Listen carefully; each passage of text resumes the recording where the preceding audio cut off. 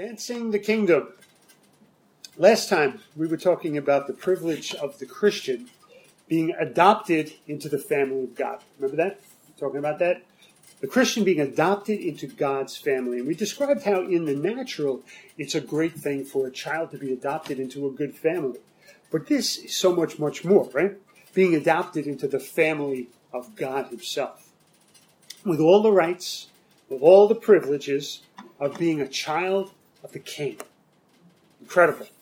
Incredible, right?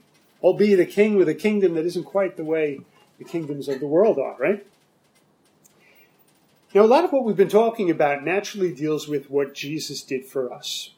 If it wasn't for what Jesus did, there would be no adoption for Christians. There would be no real relationship between God and his people. There would be no real reconciliation, would there? But God revealed to us in the person of Jesus Christ. Jesus is God, right? So it is through Christ that we know God. If it wasn't for Christ, we wouldn't know God. The Old Testament people, they had it a little different than we did. They had the natural things, the natural wonders. They could look around, they could see the sky, they could see the mountains, they could see all those things. But the person of God is revealed in Christ. That is the benefit that we have. I think a lot of people have a natural desire to want more out of life. You can imagine those Old Testament people. They wanted a little more. They wanted to know about God. They wanted to know more about him. But it wasn't the right time, and we talked about that a few times too. There's this natural desire to want to improve, to get a little bit more out of life. You know, when we get a taste of steak, nobody wants chopped meat anymore, right? When you meet the person of your dreams, nobody else measures up anymore. We have this desire to increase. In this next section of the text that we're going to study today, the Apostle Paul appeals to that sense or to that desire of wanting more, to increase, to make things better, advancing the kingdom of God. Amen. Let's go in your Bibles to Galatians chapter 4. We're going to pick up where we left off last time in verse 8. Galatians chapter 4, verse 8. Don't have your Bible, I'll read it anyway. So don't worry. Galatians chapter 4. Right after 2 Corinthians. Everybody got it? Okay, here we go. Verse 8. However then, when you knew not God, you did service to them by which by nature were not gods. But now, after you have known God, or rather are known of God, how turn you again to the weak and beggarly elements, whereunto you desire again to be in bondage? You observe days and months and years and times. I am afraid of you, afraid for you, lest I have bestowed upon you labor in vain. Let's stop there. Now we remember the context of what we've been talking about. Paul has been teaching this Galatian church. He set them up previously, and now he's writing to them. He's coming to them. There were these Judaizers that were coming into the early church. They were trying to tell them that Paul is not a true apostle. You should not be following him. Remember, they were the Jesus plus people. They said, yes, it's Jesus. Jesus is our salvation, but we've got to do that plus the traditions and the laws of Judaism. Okay, so this is what Paul is addressing here now. So he talks about a very specific time here in verse 8. He says, however then, when you knew not God, you did service to them which by nature are no gods. When you did not know God, a very specific reference in time. And I think we can relate to that a lot, can't we? We can remember the time when we didn't know God. Times in our past, before we had a relationship with God. And we can remember how things were and how different they were. And we use that many times in our testimony, don't we? You know, we use that and we say, I used to be like this. But when I came to God, now I have peace. Now I can control my temper. Now I don't say those things I used to say. Now I don't act the way I used to act. Yeah, I still mess up sometimes, but I'm a different person. He's talking about a very specific time reference here. And it says here that they did service, or they were enslaved to those who were not gods. Remember, this was a very pagan area here. Many of them had been into pagan idol worship. They would serve an idol. As a servant, their wish would drive your actions. Right? Remember that servant, master-servant relationship, right? Their wish serves your actions. This is what I want, so I'll do anything I can to make what you want happen. Your goal is to please them, or many times in the case of these idols, is to appease them. I don't want the idol getting mad at me. Right? Can you imagine that? Can you imagine having a religion like that, a worship system like that? I don't want this statue getting mad at me. Wow. We have Jesus, the living God, coming, showing us, revealing God to us. But as a servant, it would drive their action. Think of the bondage involved in serving an inanimate object. Well, look at it says now in verse 9. But now, after you have known God, or rather are known of God. Interesting. But now that you know him, rather are known by God. The emphasis here is on God's action in coming to reconcile us. You are known of God. In fact, in 2 Corinthians, we remember it says in chapter 5, all this is from God, who reconciled us to himself through Christ and gave us the ministry of reconciliation. God initiated it. God initiated his love towards us to draw us in. It highlights just how important we are to God. That's powerful. That's powerful. God created all of us. He created all of you, all me, you, everybody. He created all of us. How important we are to him that he tried to reconcile us to himself. He initiated it. He did it first. How much he values us. We read a lot of times lately in the news about people committing suicide. People have to know this. People have to understand this. You know, sometimes even Christians get crazy thoughts. But really what we need to see is this. This is all from God who reconciled us to himself. How important. How much he values us. Anything compared to God is inferior. So how can you turn your back on him, Paul is saying? Go back to those weak and lowly and miserable forces. Once you know what is right, everything else just looks so weak and wrong. You don't really want to become slaves to those idols again, do you? And remember, he's bringing up a good principle here. We are either a servant to one or a servant to the other. Like Bob Dylan used to say, right? You're going to have to serve someone. In fact, Jesus said it first. He said, no man can serve two masters, right? He will either hate the one and love the other, or he will be devoted to the one and despise the other. You cannot serve both God and money, he was talking about. But the incredible thing about being a servant or being a slave is that you have a choice who to follow. Now think about that. You have a choice. That makes all the difference in the world. That sheds a totally different light on things. It's one thing to be a servant. It's another thing to get to pick who you serve. Wow. Who am I going to be the servant of?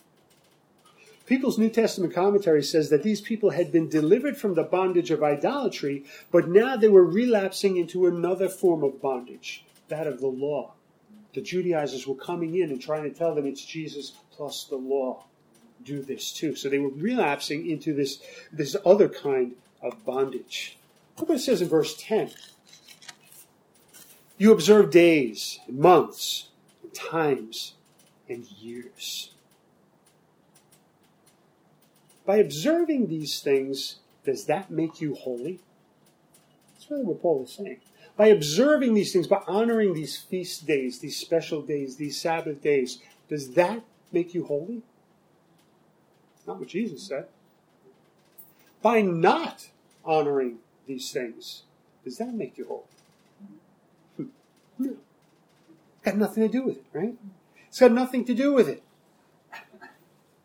I read an interesting article last week, and I forget the title of it, but the gist of it was, I don't want to be remembered for what I'm against, but rather for what I stand for.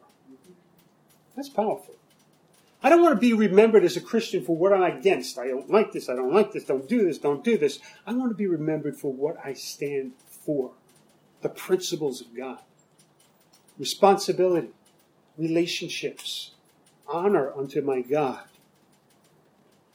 The perception of Christians by the people out there at this time is extremely poor. We were just talking about it this morning.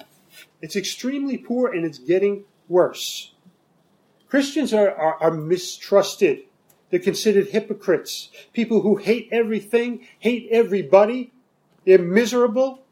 And most of all, they're phony. That's the perception that we're fighting against every day. But you know what? Some Christians wear this as a badge of honor. They say, they hated Jesus, so I must be doing something right. And that's true to an extent. But remember, not everybody hated Jesus. He made tremendous strides in gaining the confidence of ordinary people. Those who were not miserable, phony, hating everyone and everything. He spent a great deal of his time railing against the hypocritical religious leaders. But the common people loved him. So what's our problem? Maybe to some extent the people out there are right. Maybe we are too much like that. Hypocrites who hate everything, hate everybody, miserable, and are phony. We've got to be careful how we're perceived. It's quiet in here. Verse 11. I'm afraid for you, lest I have bestowed upon you labor in vain. He's showing his disappointment in them. I started this church. I started this labor of love in you. And now I'm afraid for you, unless I did this in vain. He's expressing his disappointment. So from a Christian standpoint, these are very tough times that we're living in. Persecution, fear, running rampant, right? We turn on the news and we see Christians being killed all over the world. It can be a scary thing. It can be a scary thing. Persecution is running rampant. And as I said, the perception of Christians is quite poor. More and more are turning against us. So what are we supposed to do? Just clam up? Sit in a corner? Worry until Jesus comes back?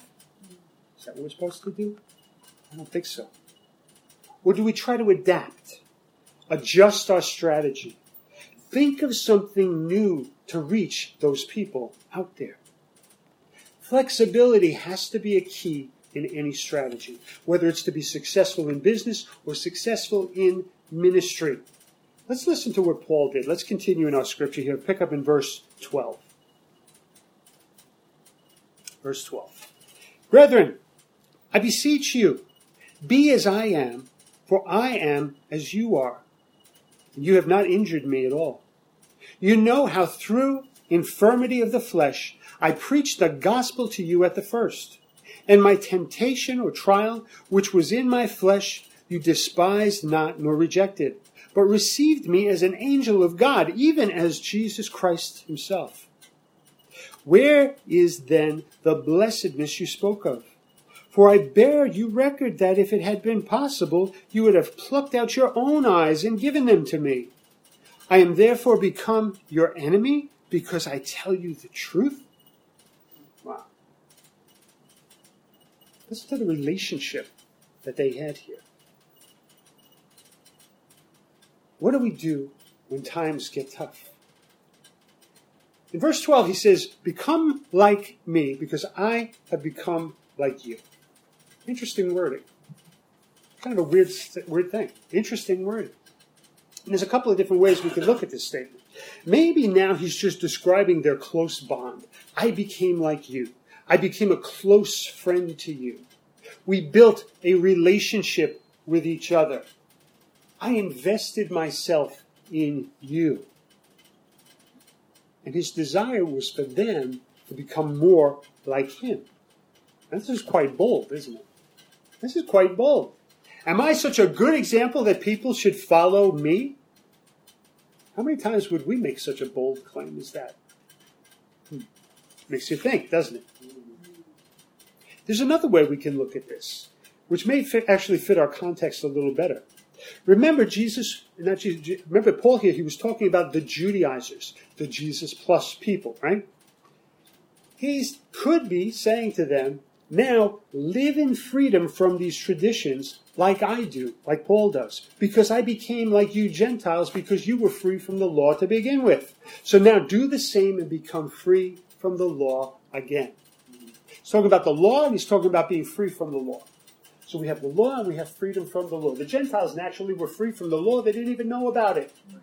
Paul was preaching to them, we are now free from the law through Jesus Christ. So I became like you, free from the law. Now you're going back to the Judaism. You're going back to the law. Become like me now. Wow. Live in freedom from those traditions. Do the same thing and become free from the law. Now it gets a little even more interesting in verse 13. He says, now you know how through infirmity of the flesh I preached the gospel to you at the first. As you know, he says. Well, maybe they know, but the details are not told to us. So we really don't exactly know what's going on here. Perhaps Paul was on this trip, and because of some illness that he had, he was detoured to their city, and he had to stop.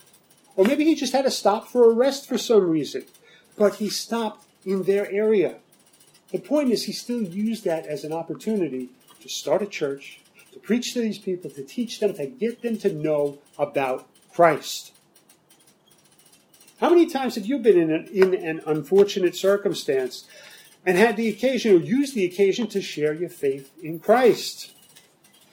I'm sure when Pastor Linda was in the hospital this week, I'm sure what she was doing was talking about God all the time with everybody that she saw, right?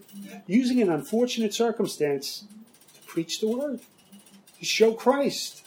That's how people really know about you. They see the real you when you're under pressure.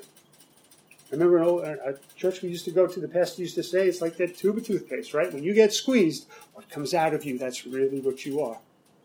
When you're under pressure. And they react how you are. They see how you react under pressure. That's real. That's tangible to them. If you're still a Christian witness, if you're still a godly person, that's real to them. Or do you just react as everybody else does? Panic and give up. Sit in the corner, clam up, and just wait till God comes back. Is that what we're going to do? No. It's not what we're going to do. In verse 14, he says, and my temptation or my trial or this infirmity, whatever it was here, which was in my flesh, you despised not nor rejected, but received me as an angel of God, even as Christ Jesus. They could have been tempted to ignore his message. They could have been tempted to ignore what he was saying. Why? Because he was a burden to them in their flesh. They were caring for him. They were being caretakers for him. Being a caretaker is difficult. It can wear you down, can't it? If you're not careful, if you do it too long, it can wear you out, can't it? You could be the next one who's in need of a caretaker. Could be a very unhealthy thing, both physically and mentally. But they treated him as one of the family. Even better than that. Even as if he was an angel or if he was Christ himself. Wow. Incredible. Look at verse 15. Where is then the blessedness you spoke of?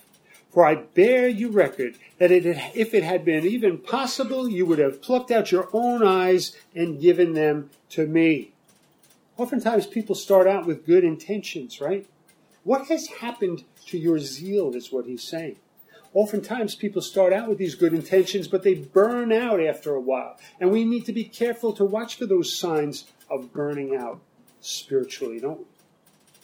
Most often it's because we lack the things that we know we need, right? Taking a rest, taking breaks, taking care of ourselves. Many times that's all it is. And that's the root of it. Paul's saying here that you guys were so devoted to me that you would have even taken out your own eyes and given them to me. Wow. But what has happened to your zeal now? It's very graphic, right? Take out your own eyes and give them to me. We were talking the other day about a baseball player we saw who was ambidextrous. He could throw with both arms. Just Reminded me of something that Yogi Berra said, that a lot of people would give their right arm to be ambidextrous. But it seems that the Judaizers had soured their taste of the people for Paul. It could be like Jesus' description of those people who were planted in shallow ground, right? They had no root in themselves. There was no root for stability. It's also interesting, too, is that's a very similar tactic that cults use today, if you think about it. There's this separation technique. Isolation, they try to ostracize people. Someone who has once been favorable now becomes the enemy. In fact, look in verse 16 what Paul says. For am I therefore become your enemy because I tell you the truth? Now am I your enemy because I'm telling you the things of God? Again, that cultic isolation technique. They'll say everything this person ever told you is a lie. Only the stuff that we're telling you is what's true. They try to isolate the person out of there. By implication, the Judaizers are the ones that are lying. Now, this is a frustration we can often feel today as we are sharing the gospel. How can they get so offended at us? How could they not listen? How could they not think I'm telling them the truth? I'm telling you this for your own good. That's the frustration that we feel many times. Don't turn against me. We see Paul was going through this very same thing. Nothing new. Now, another good piece of advice for Christians in these troubling times is to be wise and not to be fooled by what's going on around you. Now, don't be fooled by the pressure that's coming against you. Don't be fooled into thinking that the Antichrist has the truth and you do not. Just because times are hard does not mean that the Word of God has changed. It has not. Just because times are hard doesn't mean that we give up. Maybe our method or the way that we present needs to be adjusted, but the truth is always the truth. God created us and He created the earth. It's true. Whether I know it, whether I believe it, whether everybody else knows it or believe it, if it really happened, it's true. Truth is truth. God is always God. Jesus is always the way. In fact, we've been talking about being adopted into God's family. Now, let's think about that again for a minute, how we got there. How do we get adopted into God's family? We said that it is through Christ and His death that we're justified, declared righteous. We're justified through Christ, declared righteous, and grafted into the family of God. And He becomes our Father, right? Abba, Father. We talked about that, right? Now, think again about what Jesus said that got everybody all upset, and in fact today gets everybody all upset. He said, no one can come to the Father except through me. Think about it. No one can come to the Father except through me. Notice He didn't say, no one can come to God. But He said, no one can come to the Father. Jesus is saying the same thing that Paul has been trying to bring out here in all these chapters, that it is only through Christ that one is adopted into the family of God and can call Him Father. Wow. Don't be fooled. Don't be fooled. Look at verse 17. They zealously affected you, but not well. Yes, they would exclude you that you might affect or seek them. But it is good to be zealously affected, always in a good thing, but not only when I am present with you. My little children, of whom I travail in birth again until Christ be formed in you, I desire to be present with you and to change my voice or my tone, for I stand in doubt of you. Paul's worried for them. He's worried for them. Now, this verse 17 in NIV, it's translated this way. It says, those people are zealous to win you over, but not for good. What they want is to alienate you from us so that you have zeal for them. Again, that separation technique. Their intentions are not good. They'll do anything they can to win you over. False promises, false teachings that sound real good, slandering someone else, and in this case it's their former teacher, Paul. This cultic mentality, make you think what is good is bad, but what is bad is good. Don't welcome Paul anymore. He's no good. We're the only ones that are your real friends, fostering this mistrust. You can't do that. Paul says, make sure that they're not phony, just putting on their best behavior in front of me. Treating him well only when he was standing around. Now, isn't that sneaky, you're thinking to yourself? Isn't that a sneaky thing? But sometimes we do the same thing. How many times have we witnessed that ourselves? When the person of conversation is around, all is well. But as soon as they walk away, that gossip mill gets churned right up again. We've got to be careful. In verse 19, Paul says, my little children, of whom I travail in birth again until Christ be formed in you. It's like I'm birthing you all over again. That's how sincere I am. I'm not like those phonies who are trying to get you to like them. I have your best interests at heart. I travail in birth until Christ is formed in you. These aches I have will continue until you are fully mature. So grow and mature and make me proud of you. That's where Paul's going. So if we look at all these points we talked about today, why would you want to go backwards? How could you possibly turn your back on God, go back to those low, weak, miserable forces? Anything compared to our God is inferior. Once you know what's right, everything else looks wrong. You don't really want to go back to becoming a slave to those inanimate objects again, do you? You're either a slave to the one or a slave to the other. Like Jesus said, no one can serve two masters. We're to serve God only. But the good news is that we have a choice who to serve. And that puts a totally different light on things. Because it's one thing to be a servant, but it's totally another thing to be able to pick who you want to be a servant of. We choose God. We choose God. We got to be flexible when times are tough. What are we supposed to do when tough things come? Just clam up, sit in a corner, and wait until Christ comes back? Or do we adapt? Adjust our strategy. Think of something new to reach that world out there.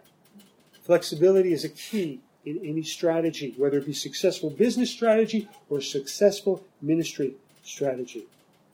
And perhaps that trip that Paul was detoured to the territory of the Galatians was because of an illness. Maybe he had to just stop for a while, but he used that as an opportunity. And how many times do we do the same thing? Use an unfortunate circumstance as an opportunity to share our faith in Christ. Because that's how people really know about us. How we react under pressure. That's real and that's tangible. That's what they can see. Don't react like everybody else does. And don't be fooled. Don't be fooled into thinking that the Antichrist has the truth and you don't.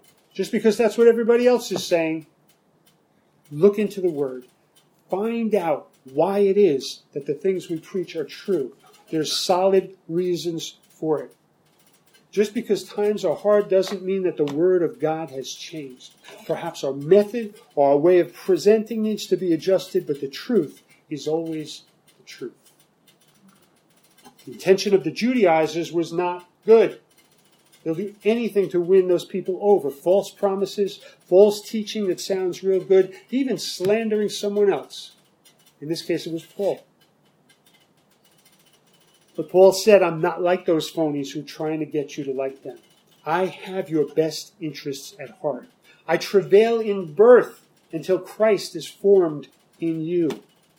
These aches that I have will continue until you are fully mature in Christ. So grow and mature. He was trying to say to his people, come on people, make me proud of you. Amen?